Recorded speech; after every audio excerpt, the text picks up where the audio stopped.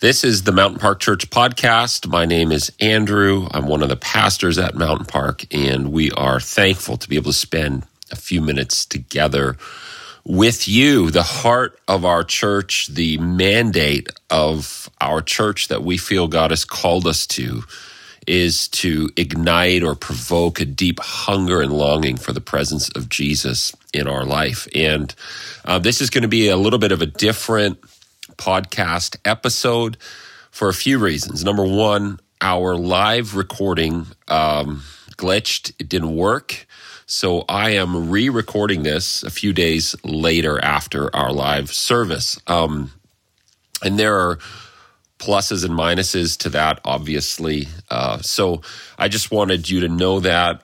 Secondly, I'm recording it on my phone, which is not ideal, but hopefully with the reduced quality, God is still able to work. Actually, I'm pretty sure he can work in that circumstance. Third, I'm not feeling well. I've been under the weather, and which is why my voice has a more Barry White tone to it. I can get super low and deep.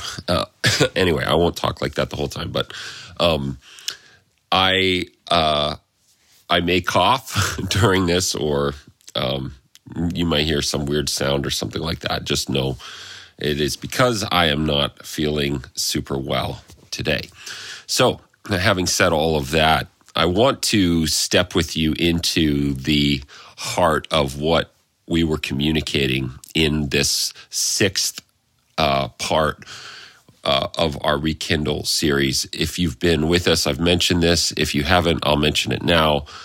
Every year, we in our church, our staff and leaders take time to pray and ask the Holy Spirit for a word for our church for the coming year.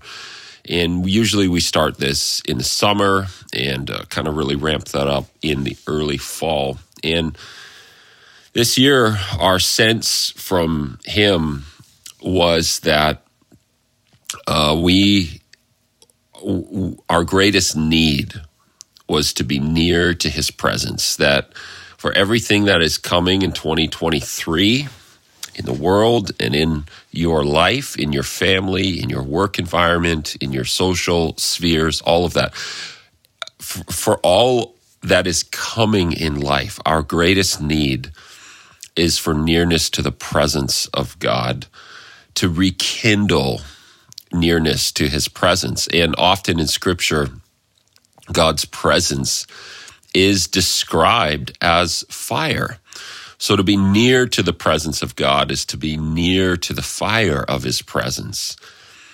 So we just felt like and feel like still today, obviously, that the greatest need we have, this is kind of what we sense the Spirit speaking to us, the greatest need we have for the coming year is nearness to his presence.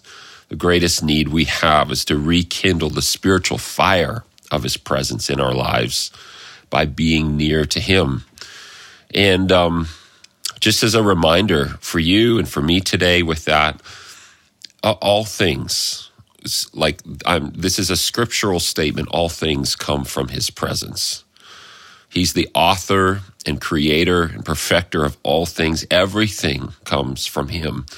And everything that we need for life today, everything you need to walk through the rest of this day, or what you're going through in life right now, all of that stuff, everything you need for that comes from his presence. So our greatest need is to be near his presence again, to rekindle the spiritual fire of nearness to his presence. Our greatest assignment is to do the work that it takes to rekindle that fire of his presence. Like Paul said to Timothy in 2 Timothy, Timothy, you fan into flame.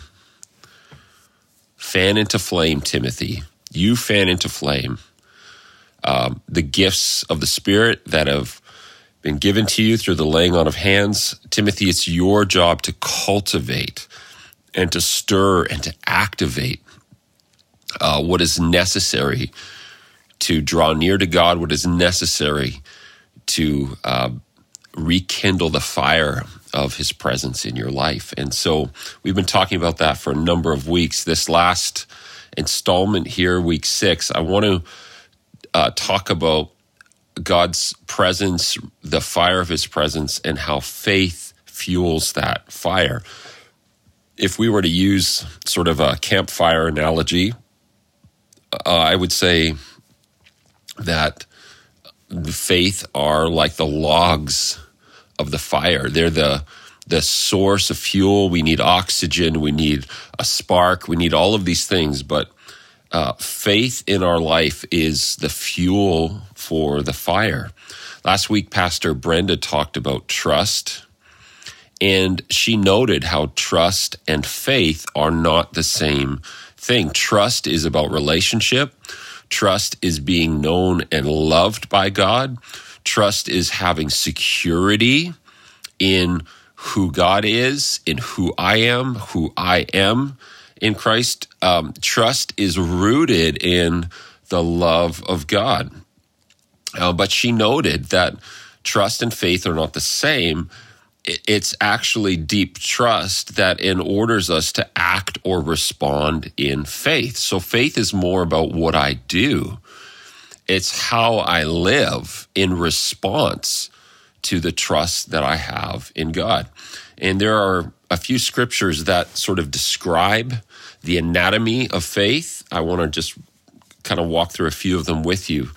Hebrews 11:1, I'm reading from the New Living Translation, says, faith shows the reality of what we hope for. It's the evidence of the things we cannot see. And I would just point out in the author's writing here a few words that are important. Faith shows the reality of what we hope for. It's a manifested expression. It's the evidence of the things we cannot see. James 2:14, what good is it, dear brothers and sisters, if you say you have faith but don't show it by your actions? There's that same word again, show. Can that kind of faith save anyone? And I think James enters into some troubling water for some of us. And Martin Luther, who was a prominent figure, obviously, in the Reformation, he really struggled with the book of James. He actually hoped that he wished that it wasn't even a part of the canon of Scripture, because James is providing this framework, this healthy tension between justification by faith and the process of sanctification, working out our faith, expressing our faith in how we live. And there's a great tension here. But notice how James is not saying that we are justified by what we do. We're not justified. We're not saved by what we do. We're not redeemed by what we do. But what we do is the evidence that what we actually say we believe is what we believe. And one of the I think the limitations that we need to recognize with our modern post-Enlightenment Western evangelical structures of being, one of them is this hyper-focus on an internal, individualistic kind of mode of Christian faith where we can say intellectually that we believe Jesus is the Son of God, that we believe in the Scriptures. We can say that Jesus is the way, the truth, and the life, and say that we believe that. And for many in the Western evangelical church, we say, well, that is faith.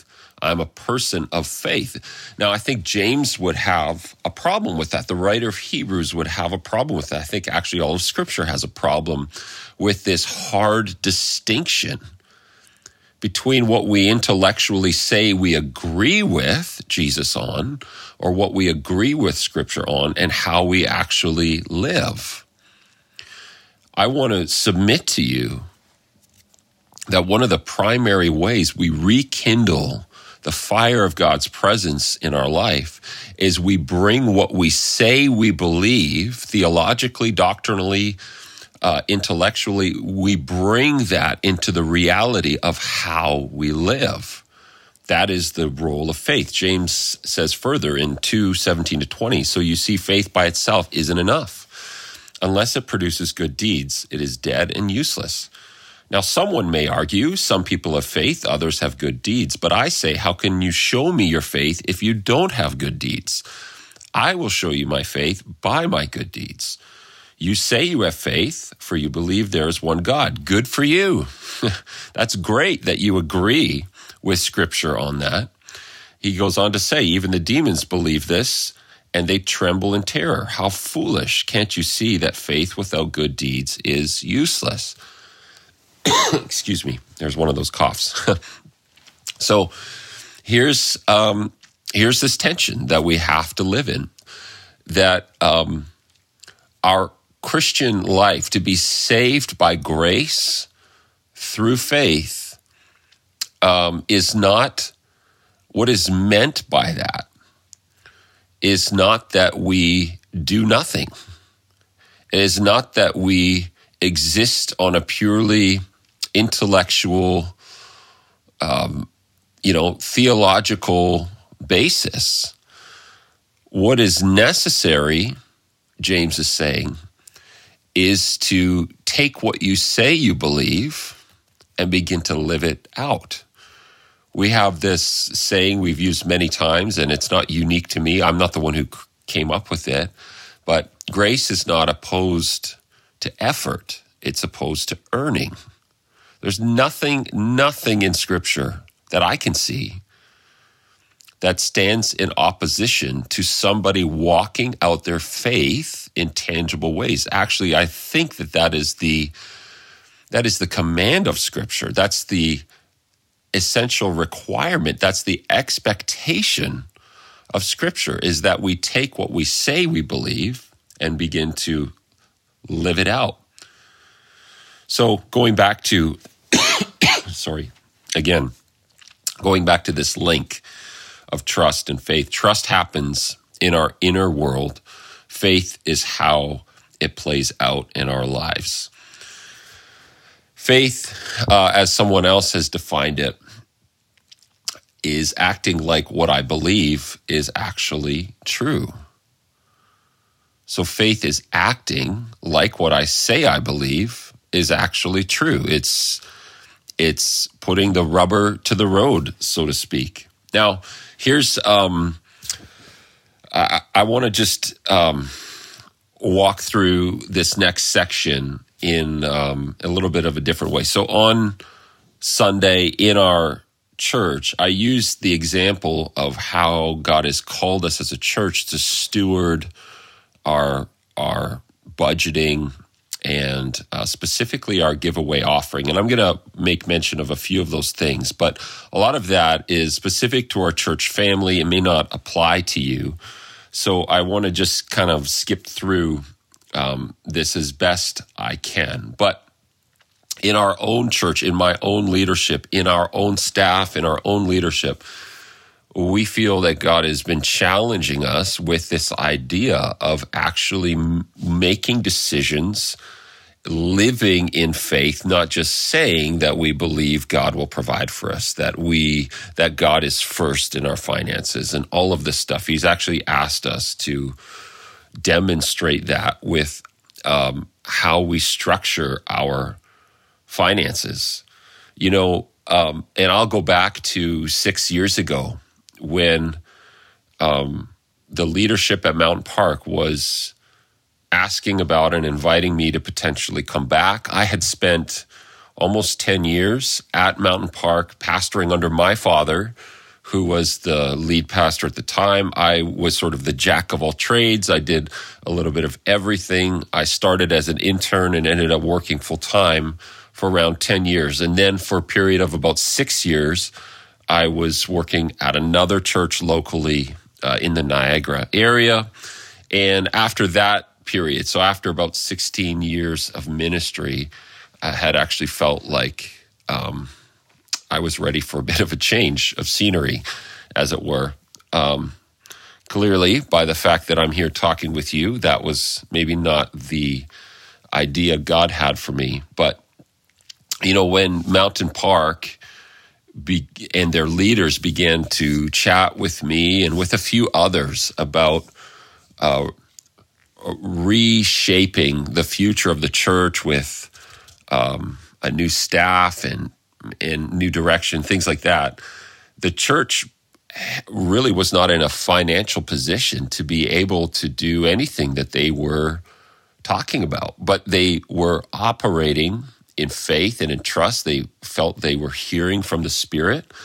And so when they brought me on and a couple others on in the winter of 2017, they had $250 in the church bank account. That's all. Like for everything. That was all they had. But they felt God's calling, and their demonstration of faith was to walk through the steps to bring some new staff members on and to initiate what they were sensing was a needed transition in the life of the church. And at first, for many years, I actually saw that as a negative. I actually viewed the fact that we only had, a couple $100 in the bank as a negative, and I think it was last year or maybe a year and a half ago, the Holy Spirit kind of reproved me. He corrected me, and I feel like he sort of sat me down and said, that was not a negative. That was a demonstration of faith, Andrew. They were putting their trust in me when they had no human capacity to be able to accomplish their plans on their own. And that's, I think, the essence of what we're talking about in terms of faith needing to be activity. Faith must be an external walking out of what we say we believe. So the leadership trusted God and followed that trust, that internal, we trust you, Father, with the life of our church and with all of this stuff. They followed that by acting in faith. And so there's, I think, a beginning to faith. And I'm not talking about those of you who are new to following Jesus. I'm talking about those of you who have been following him for 20, 30, 40 years. And I'll include myself in this. We live in a Christian culture in North America that is very weak in these areas of walking in faith. And I'm not talking about necessarily certain streams of the church that emphasize this. I'm just saying in general, we struggle in this area. Largely, we have an intellectual, theory-based Christian life. And I think Scripture calls us to more. And if we want to fan into flame the fire of God's presence, we have to begin to walk out what we say we believe. So faith requires a reorientation of three things that I just jotted down here. Number one, it requires a reorientation of perspective. And this is the substitute of our wisdom for God's wisdom. This is where we yield and surrender our perception of things, our perspective of what's best and what's wise, what we consider to be best practice standards in how we make decisions. Faith requires a reorientation of our perspective. We need to humble ourselves and lay down our human wisdom, our human ways of seeing things. Secondly, faith requires a reorientation of our priorities. If we're going to walk in faith, we actually have to rearrange our priorities. We have to rearrange how we invest our time, how we prioritize our time, how we prioritize our spiritual life, how we organize our life on a daily and monthly and yearly basis. We actually need to shape our priorities around what we say we believe. And third, faith requires a reorientation of our practices.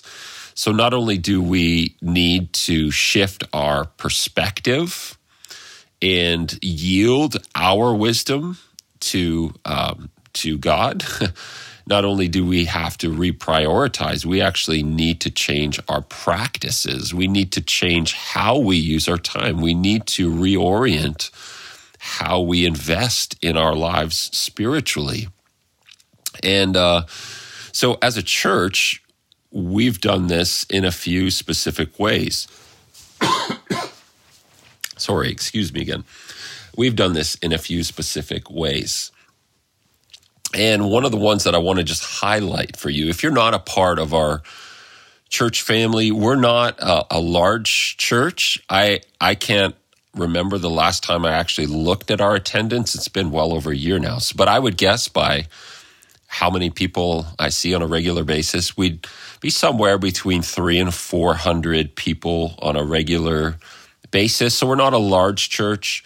Our total budget is, I think $850,000. It's not a ginormous budget. So I want you to just keep those things in mind as I'm talking about the specifics of how we have felt God calling us to walk out our faith in a different way as a church. So as a church, one of the ways relates to the giveaway offering. Now, this in the life of our church always happens near the beginning of December.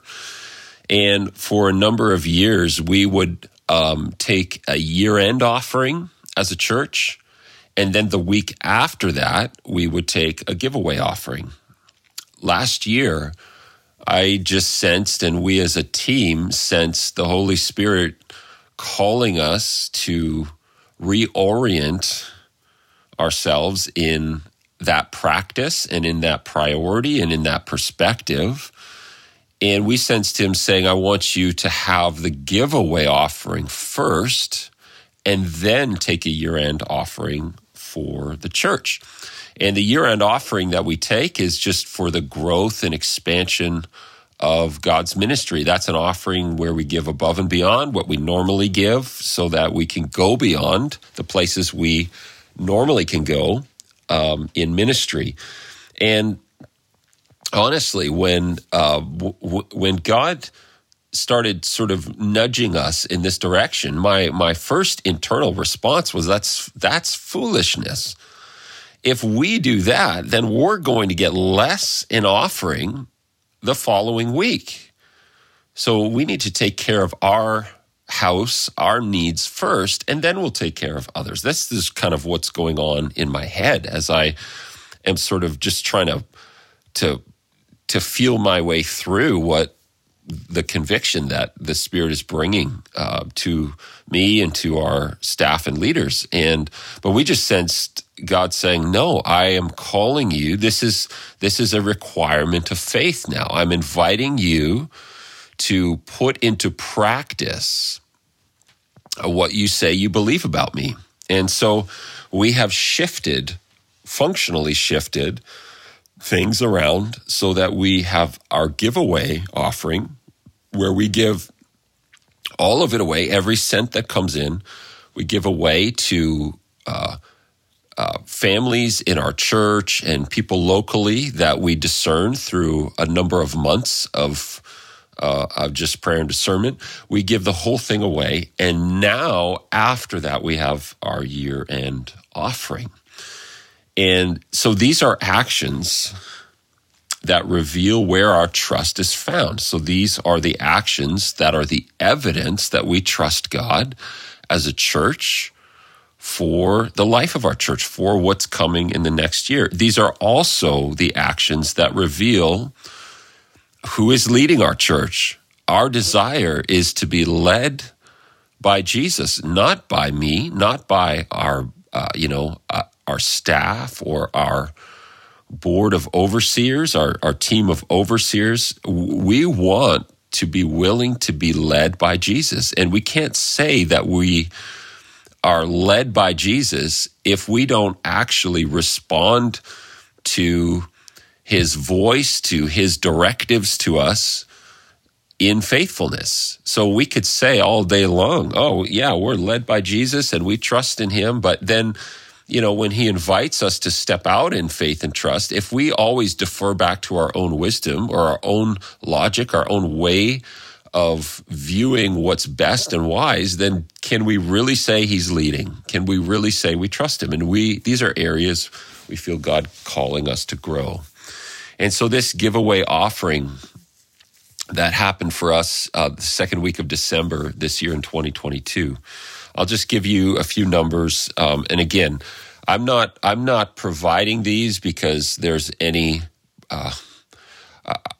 like we have pride in the amount of money. It's not really about the amounts at all.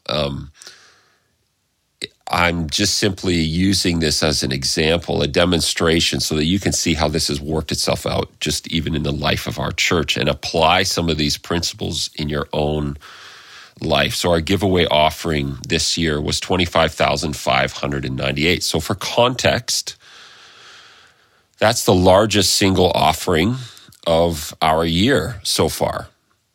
So on average, our church, I think our on average weekly offering would be in the $13,000 to $14,000 range. So that's just for context. So this is the largest offering that we've had this year, and we're giving the whole thing away. And it is the largest one that we've had in the last 6 years of taking these, except for we had an exception last year under some pretty special circumstances with a family in the life of our church. So I just want to run through a few of these things. Numbers in 2017, that offering was $21,661. That was divided up to a number of families within our church that needed some financial help, and we were able to bless them before Christmas. The same that we're going to do actually this week as I'm speaking this year in the life of our church. In 2018, the offering was $16,645, and we discerned through, again, a number of months of process beforehand, we discerned that God was inviting us to give that whole amount to a local pastor in our city, in Niagara Falls, in Canada here. And so we were able to write the check that week and bless another pastor who's been serving faithfully for many years in our city. 2019, that offering was $19,453. And with that, we had discerned and were able to financially support and bless a family that is connected through some different relationships to our church that is working up north in the indigenous communities on the reserves there.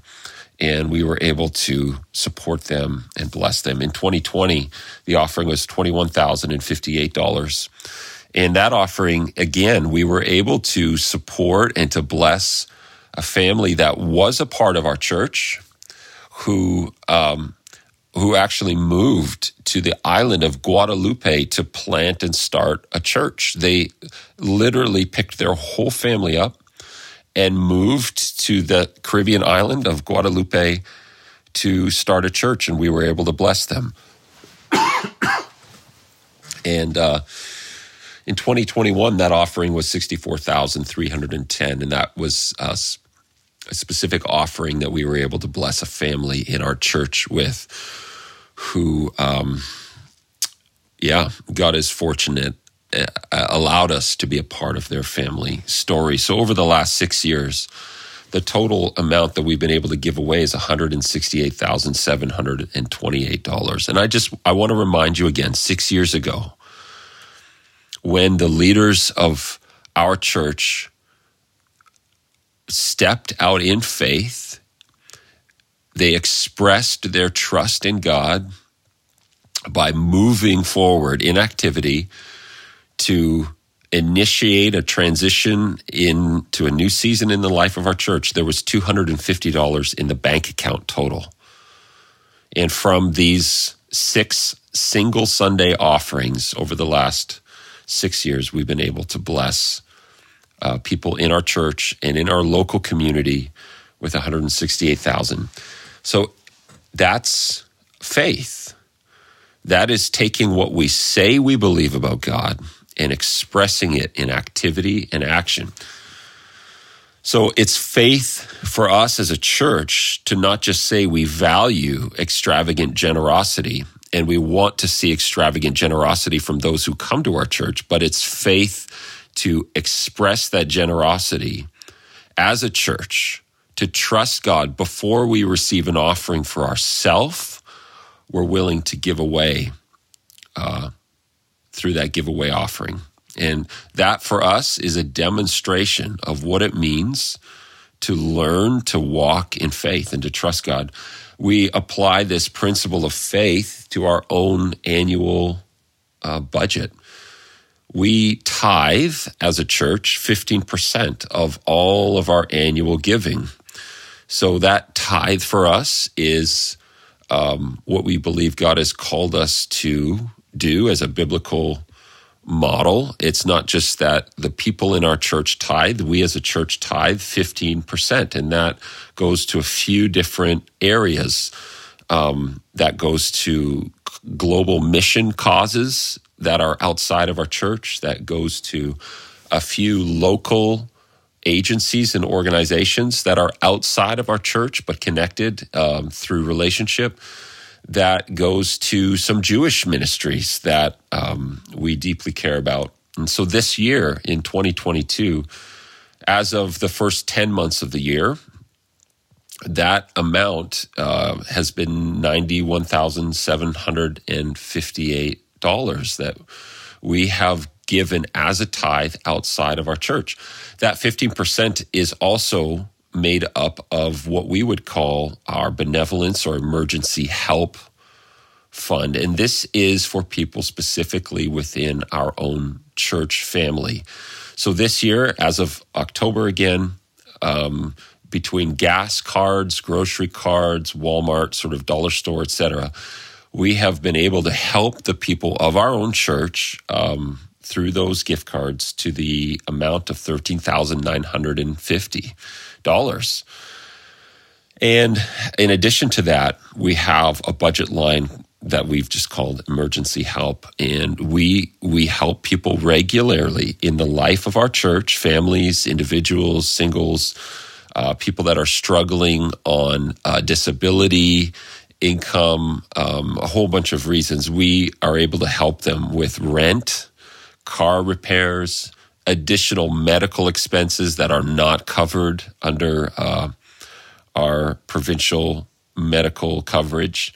So this year, up to October, that number has been $18,925 of emergency help, real-time, real help that we've been able to give to people.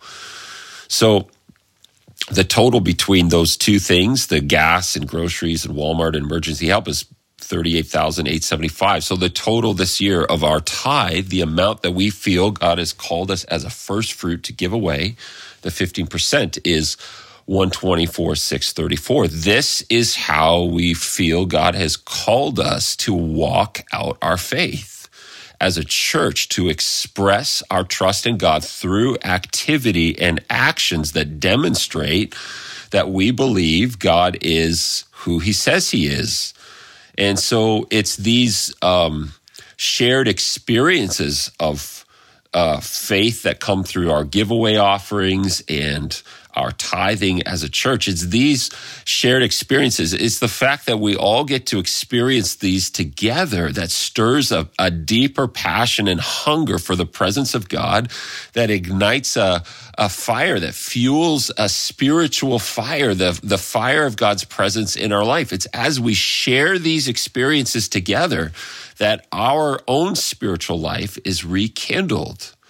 So I guess the question I would have for you in terms of this first stage of just building a life of faith, beginning a life of faith, we'll get to building in one sec. A few questions for you. What perspectives do you hold that are rooted in your wisdom, your understanding, your capacities, and not in God? What perspectives are you holding right now that maybe Jesus would ask you to yield to him and not purely act on what you believe to be best practice or best wisdom based on your understanding of what's best? What perspectives you hold that are rooted in you and not in God? Second question, what priorities in your life do you need to rearrange? And third question, what practices do you need to change, start, or stop? What are the actual practices of your life that you need to either change or start or stop in order to have a life that is consistent with what you say you believe, with what, these are the same questions I would ask myself. So these are foundational elements to beginning faith. From beginning faith, we need to move to building faith. And this is something that God has been challenging me with in this season. And specifically, as we've been walking toward our giveaway offering this year and our year-end offering, I've really been struggling. I've really struggled with how to preach. What kinds of sermons is God calling us to serve our body with? What kind of content is the Holy Spirit inviting us to step into? What would be most helpful for the life of our church? If I were to just go by the playbook that I've learned in pastoring for the last 18-ish years, then that playbook says that we need to, work toward sort of a year-end offering with sermons on giving and tithing and generosity, sermons, that share great stories of triumph and victory in Scripture. There are obviously lots of those, but the script or the playbook for how to work your way toward a year-end offering looks very different than what we feel God has called us to. And I've really struggled with that. We've been talking about things like suffering, things like, desperation in prayer and longing prayer, and things that have nothing to do with your bank account or have nothing to do with trying to work toward a big year-end offering. And all along in the last number of weeks, I've actually asked a bunch of people around me, like, am I crazy? Am I totally off in what I think I'm hearing from God? Am I sort of driving down the wrong side of the road here? I've been actually quite insecure at times about this Rekindle series and all of that stuff. And so God has asked us not to teach on giving, not to try and stir people up emotionally with, this grand vision for the future in the life of the church, not to try and stir people up with creative media or video stories. Not that there's anything wrong with any of those things, but what I feel Jesus inviting us to this year and challenging me with is, do you trust me enough to just invite people to be obedient to my voice in their life? Leave the campaigning, as it were, leave that on the side of the road and just trust me. And so that's what I've endeavored to do. I'm not sure that I would say I've done that well or perfectly. But I've sensed him saying, I want to build your faith. And in order to build your faith, you have to let go of these mechanisms that you've been taught and trained in church leadership and in ministry and in church life, these mechanisms that we say we need in order to build bigger churches, expand property, grow platforms of influence, and all of that stuff. I just sense that Jesus is saying you need to walk away from those mechanisms you've been taught and teach people to draw near to my presence. My presence is the most important thing in their lives and in yours. And in a way, I've sensed God saying, Andrew, I know what you and the body at Mountain Park need, and I'm calling you to deeper levels of trust in me that will require greater responses of faith.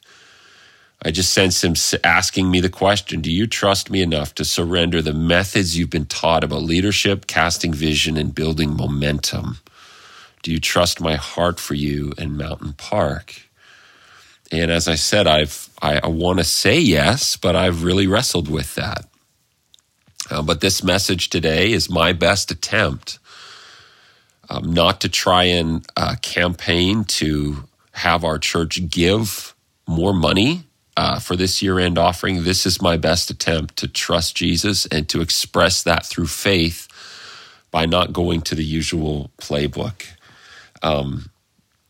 This is me deepening and building my own faith in Jesus as a leader. This is the outward expression of what I say when I say I trust you, Jesus. So remember, faith is what you do with what you say you believe. And faith for me is not just in what our family was called to give today for this year-end offering, but faith is what I'm not going to try and do. Sometimes, and I want to just kind of point this out, I don't want to sit on this for too long. Sometimes faith is about what we must do. Other times faith is about what God is asking us not to do. A way not to engage that just comes out of the flesh. Sometimes faith is not moving forward with something. It's not barreling ahead. Sometimes faith is being patient. Sometimes faith requires us to be at rest. Sometimes faith requires us to keep our mouth shut. All of these things. So faith is not, and that is an activity and an action. That's an external demonstration. So faith is not always about what I am going to do. Sometimes it's about what I am not to do. And this week in our, I guess this is last week now, I was having a conversation just as I was walking out of our office with Pastor Brenda. And I said, quite tongue-in-cheek, but half serious, I said, you can ask Jesus what he has in mind for me to preach on, because I don't really know. And that's part of the struggle I've had. I went outside, and as is my practice, I hopped in my car and I turned on an audiobook. I love listening to audiobooks. And I started or continued in an audiobook that I'm listening to on spiritual authority. It's called I Give You Authority by Charles Kraft. I highly recommend it. But it has nothing to do with tithing or giving or, pastoral leadership in the church in this specific way. It has nothing to do with that. Within about 3 minutes of driving and listening to this, Charles Kraft talked about Philippians 3, verse 13, in a way that totally jolted me. I want to read you a little bit of a larger portion just so you get some more context. Philippians 3, 10 to 14 says this. This is Paul writing to the Philippians. I want to know Christ and experience the mighty power that raised him from the dead. I want to suffer with him, sharing in his death, so that one way or another I will experience the resurrection of the dead. I don't mean to say that I have already achieved these things or that I have already reached perfection. Paul is actually there talking about some qualifiers or validators for his former life. Validators for his Jewish ethnicity, validators for his spiritual devotion, validators for his religious zeal and fervor. And he's saying, I don't want to say that I've already reached perfection, that those things have already brought me to this complete and perfected place, but I press on to possess that perfection for which Christ Jesus first possessed me. Verse 13, this is the verse that Charles Kraft was talking about. No, dear brothers and sisters, I have not achieved it, but I focus on this one thing. Forgetting the past and looking forward to what lies ahead, I press on to reach the end of the race and receive the heavenly prize for which God, through Christ Jesus, is calling us. So here's the statement that Charles Kraft made that really stopped me in my tracks. I actually went back and rewound it and re-listened to it a few times. Here's what he said about Philippians 2:13. In context, that verse has nothing to do with past hurts. I would say in parentheses, past failure, past sin, past trauma, remorse, regret, all of that stuff. That verse has nothing to do with those things. Paul is advising us to put behind us past victories so that we can win the race we are now running. I want to say that again because this is what just caught me off guard. Charles Kraft says, Paul is advising us to put behind us past victories, not hurt or regret or shame or all of those things, so that we can win the race we are now running. And literally in my head, in the truck, as I'm listening and driving, I in my head, I said, wait, what? What did you just say? I've always thought that Paul is only talking about past failure, pain, regret, sin, that kind of stuff. And so I, as soon as I got home, I went in and started really looking into this text, this verse. And there are a few things I would want to say. There are split responses from commentators on what Paul is exactly talking about. And I think that those responses from commentators can fall under two more macro categories. The first category would believe that whenever Paul is referencing Judaism or his former way of life, he's referencing it in a derogatory kind of way, in a way that he is saying, everything he did in his former life was garbage and was useless and all of that stuff. There's a second camp that would say, no, that's not actually an accurate way to express how Paul viewed Judaism or viewed his life before. And this would be, I think, where I'm not totally sure, but I think where Charles Kraft would land.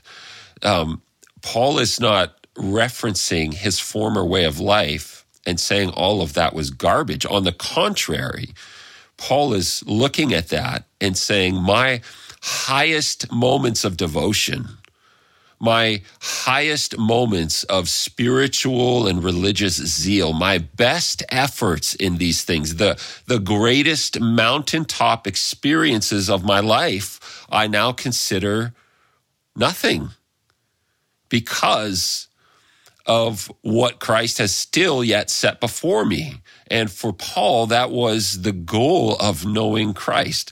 Here's what another scholar says of this passage. He does not say this, so this is Paul. Paul does not say of his former life that it was in the loss column of the ledger. Okay, so again, this is sort of in the spheres of sort of theology and doctrine that I grew up in. I would have assumed because Paul was referencing his former life in Judaism before meeting Jesus and surrendering his life to him, that he's assessing these things in the loss column of the ledger. But this other scholar says, no, this was not found in the loss column, but rather this is his new way of reckoning. He counted gain as loss. He goes on to say, Paul does not say Judaism is worthless, that it's refuse. That intrinsically, that way of life is of no value. What he is describing is his consuming desire to know Jesus Christ, to be in Christ. And for the surpassing worth of that, he counts gain as loss. Paul does not toss away junk to gain Christ, any more than Christ laid aside refuse to take on the form of a servant. he tosses away that is which of tremendous value to him. Are you catching this? This is a major distinction, a major shift in how to understand what Paul is saying in this verse. There is absolutely nothing here, I'm quoting now again, there's absolutely nothing here remotely akin to the popular type of testimony that catalogs all the sins that were tossed in the garbage can at conversion. What Paul is saying is that Christ surpasses everything of worth to him. We need to keep in mind Paul's model in Philippians 2, 6-11. The Christ who did not relinquish the low and base for something better, but who gave up all claim to equality with God in exchange for obedient service. So what he's saying is that when Jesus humbled himself, as Paul says in Philippians 2, when Jesus humbled himself and surrendered, his former position, I guess, that's not maybe the best way to say. When he humbled himself before God and came as a man into humanity on the earth, Christ was not giving up garbage in heavenly places. He was not giving up something that was lesser. He was giving up something that was greater. And what Paul is saying in Philippians 3:13, I think, is not that he's just giving up junk in order to know Christ more, but he's giving up the very greatest blessings in his life. He's giving up those sort of moments of triumph and victory, the greatest moments of devotion in his life, those greatest encounters of the presence of God and the reality of God's kingdom that he had previously experienced, the greatest expressions of his faith in all of those things. That is what Paul is laying aside for what? For the sake of obedience and faithfulness today. Paul is talking about a radically different way to view the past, and that is by living in radical trust, obedience, and faith in the present.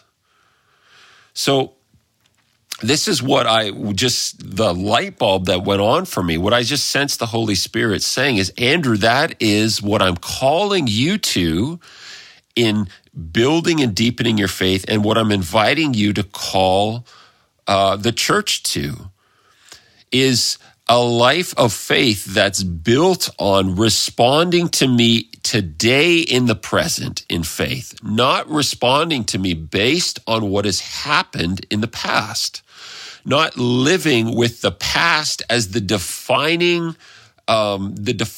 metric for how you express faith today, either to hinder it,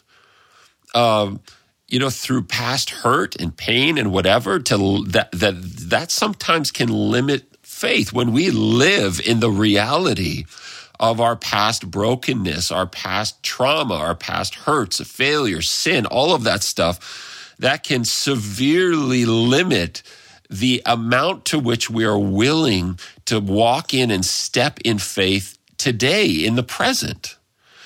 Conversely, sometimes we have these moments where God has profoundly worked in our lives and touched our lives. We've had these profound encounters. Maybe you've had moments of profound generosity and moments where you've experienced the presence and power of God in tangible ways. But you spend your life now evaluating the present in light of those things that happened in the past. As good as they were, Paul is saying, leave them.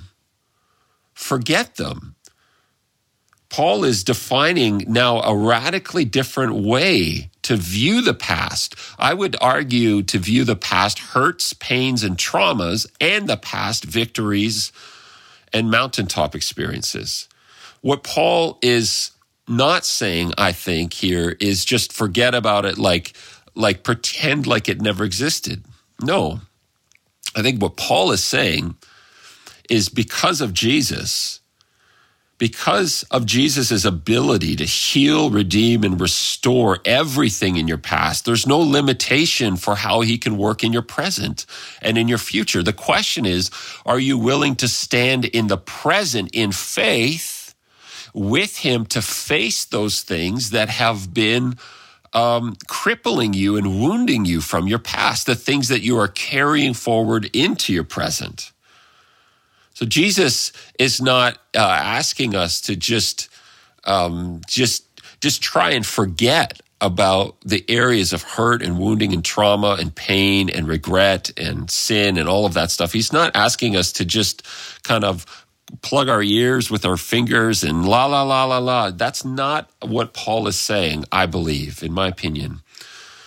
I believe what Paul is saying is there's a new way to process those things in the present, in a posture of deep faith, by not allowing them to carry more authority and weight into the present than they should. So because of Jesus' ability to heal, redeem, and restore, there is nothing in our past that's a limitation for him.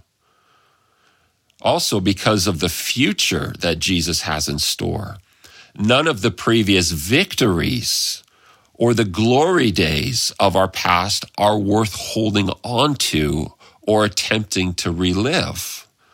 Paul is calling us to be fully present in the moment by pressing on. That word in the Greek for press on can also mean strain forward. That word refers to the relentless pursuit by a predator of its prey, or it can be used of an army in hot pursuit of an adversary.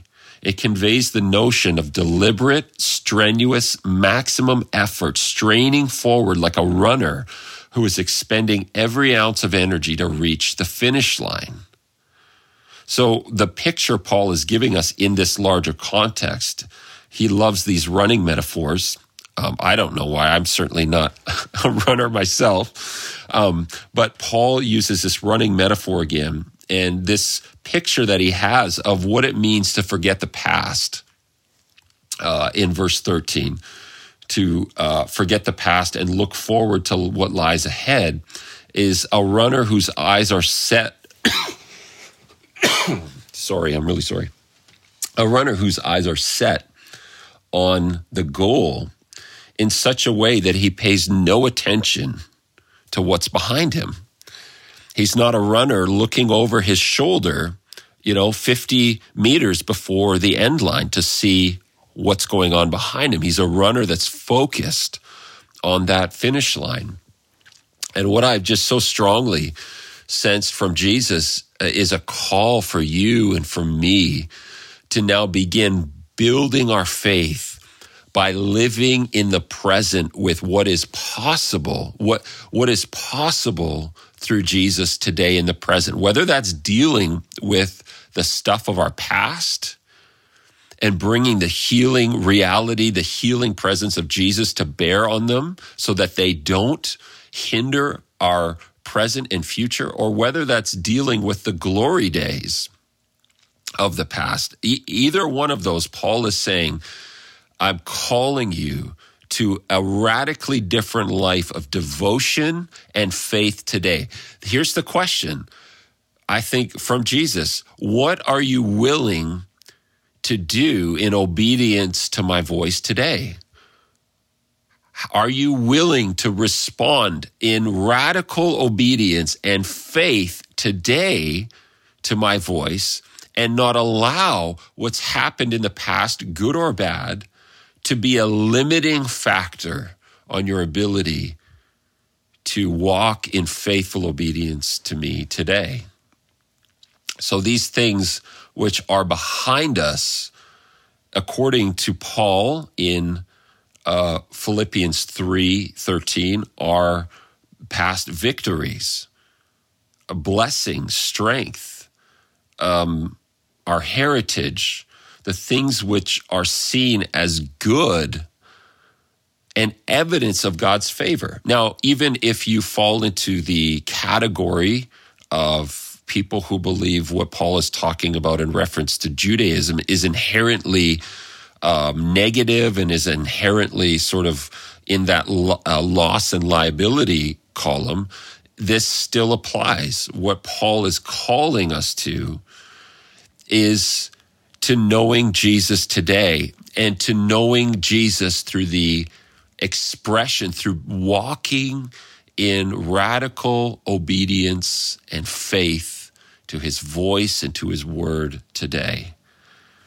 That's, I think, what Paul is talking about. And as I sat in the truck just pondering this, I just felt like that was the call of the Holy Spirit for your life and for my life, to call us to a life of radical dependence on the Spirit, obedience to the voice of Jesus today.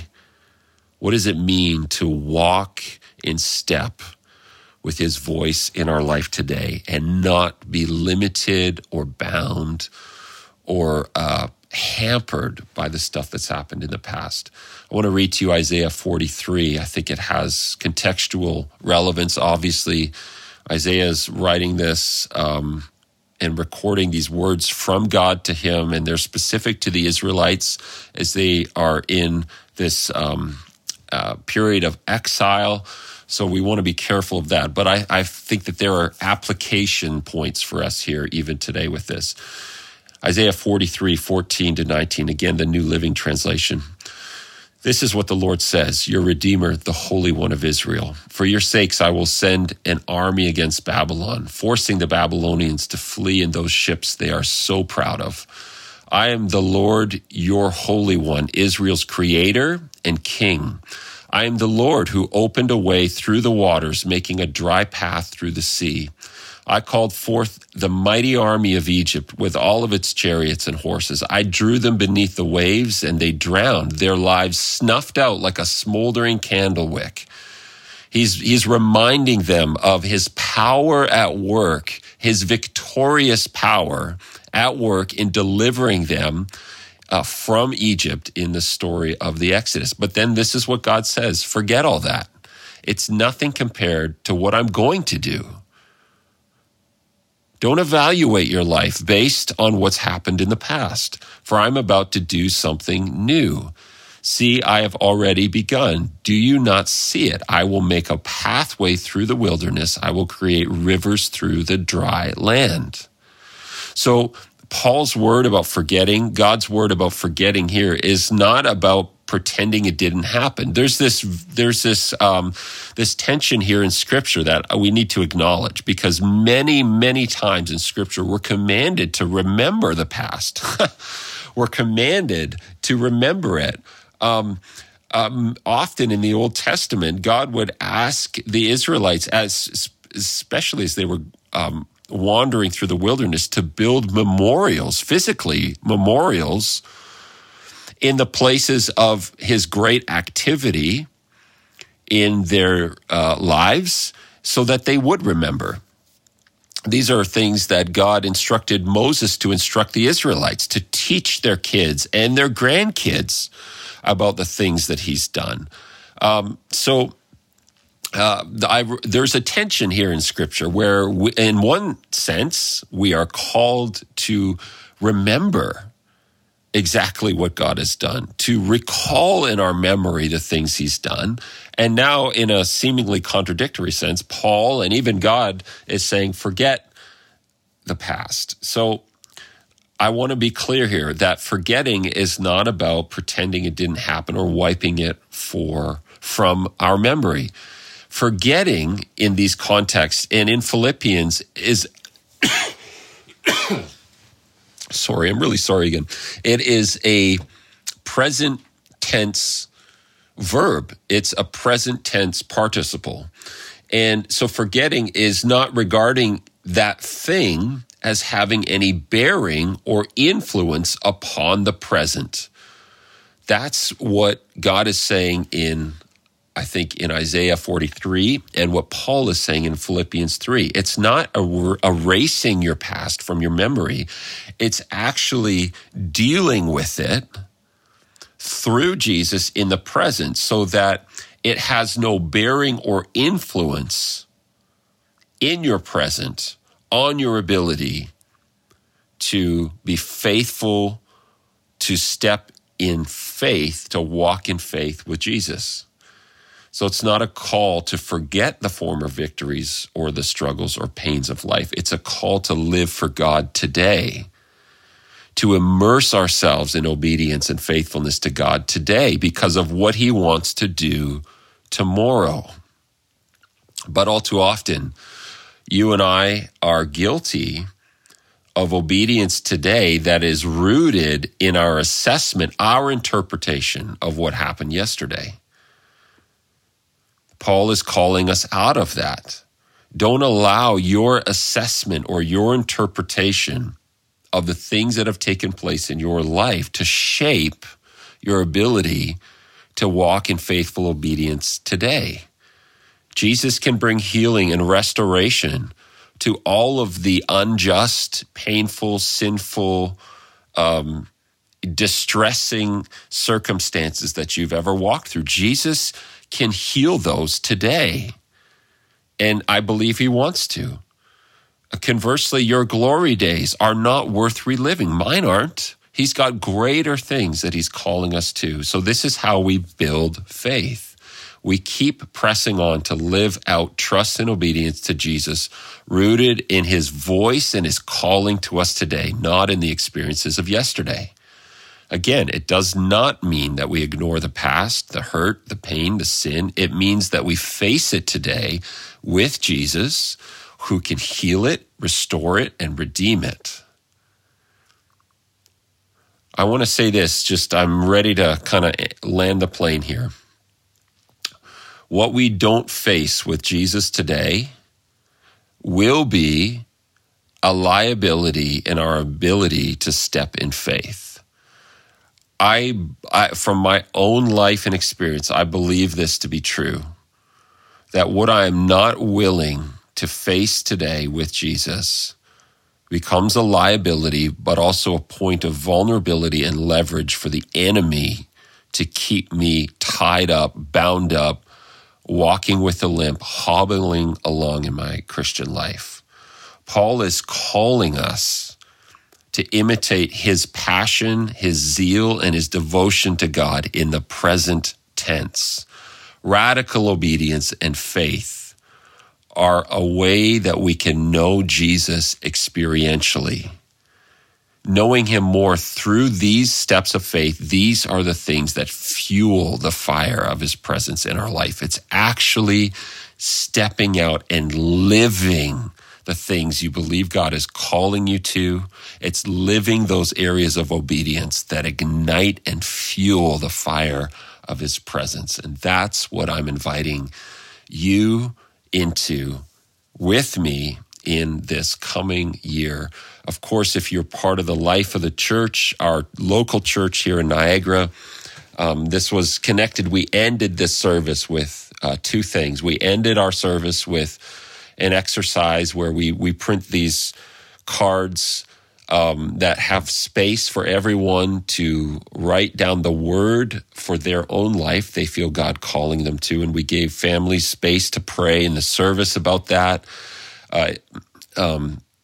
And to ask the Holy Spirit, what is a word for my life in the coming year? They were able to come to the front and write that on. And then as a part of that sort of exercise, to bring a year-end offering for the life of the church, the growth and expansion of the church, an offering that's above and beyond what they normally give. And that's specific to our church body. If you're listening to this and you feel called by God, you feel stirred by him to be a part of that, by all means, you can give. You can go on our website, mp.church, and find a giving button there. You can e-transfer us offering at mp.church if you so want to. But as I said to our church, I'm not calling you to that.